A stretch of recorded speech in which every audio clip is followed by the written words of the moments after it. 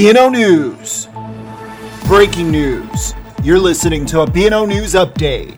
I'm James Valles. U.S. Senator John McCain has announced he will not support a revised Republican health care bill, making it impossible for the bill to advance. It marks the latest blow to Republican efforts to repeal Obamacare.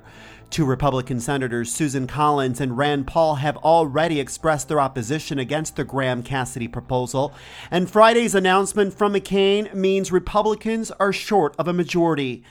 In a statement, Senator McCain of Arizona said, quote, "I cannot in good conscience vote for the Graham-Cassidy proposal.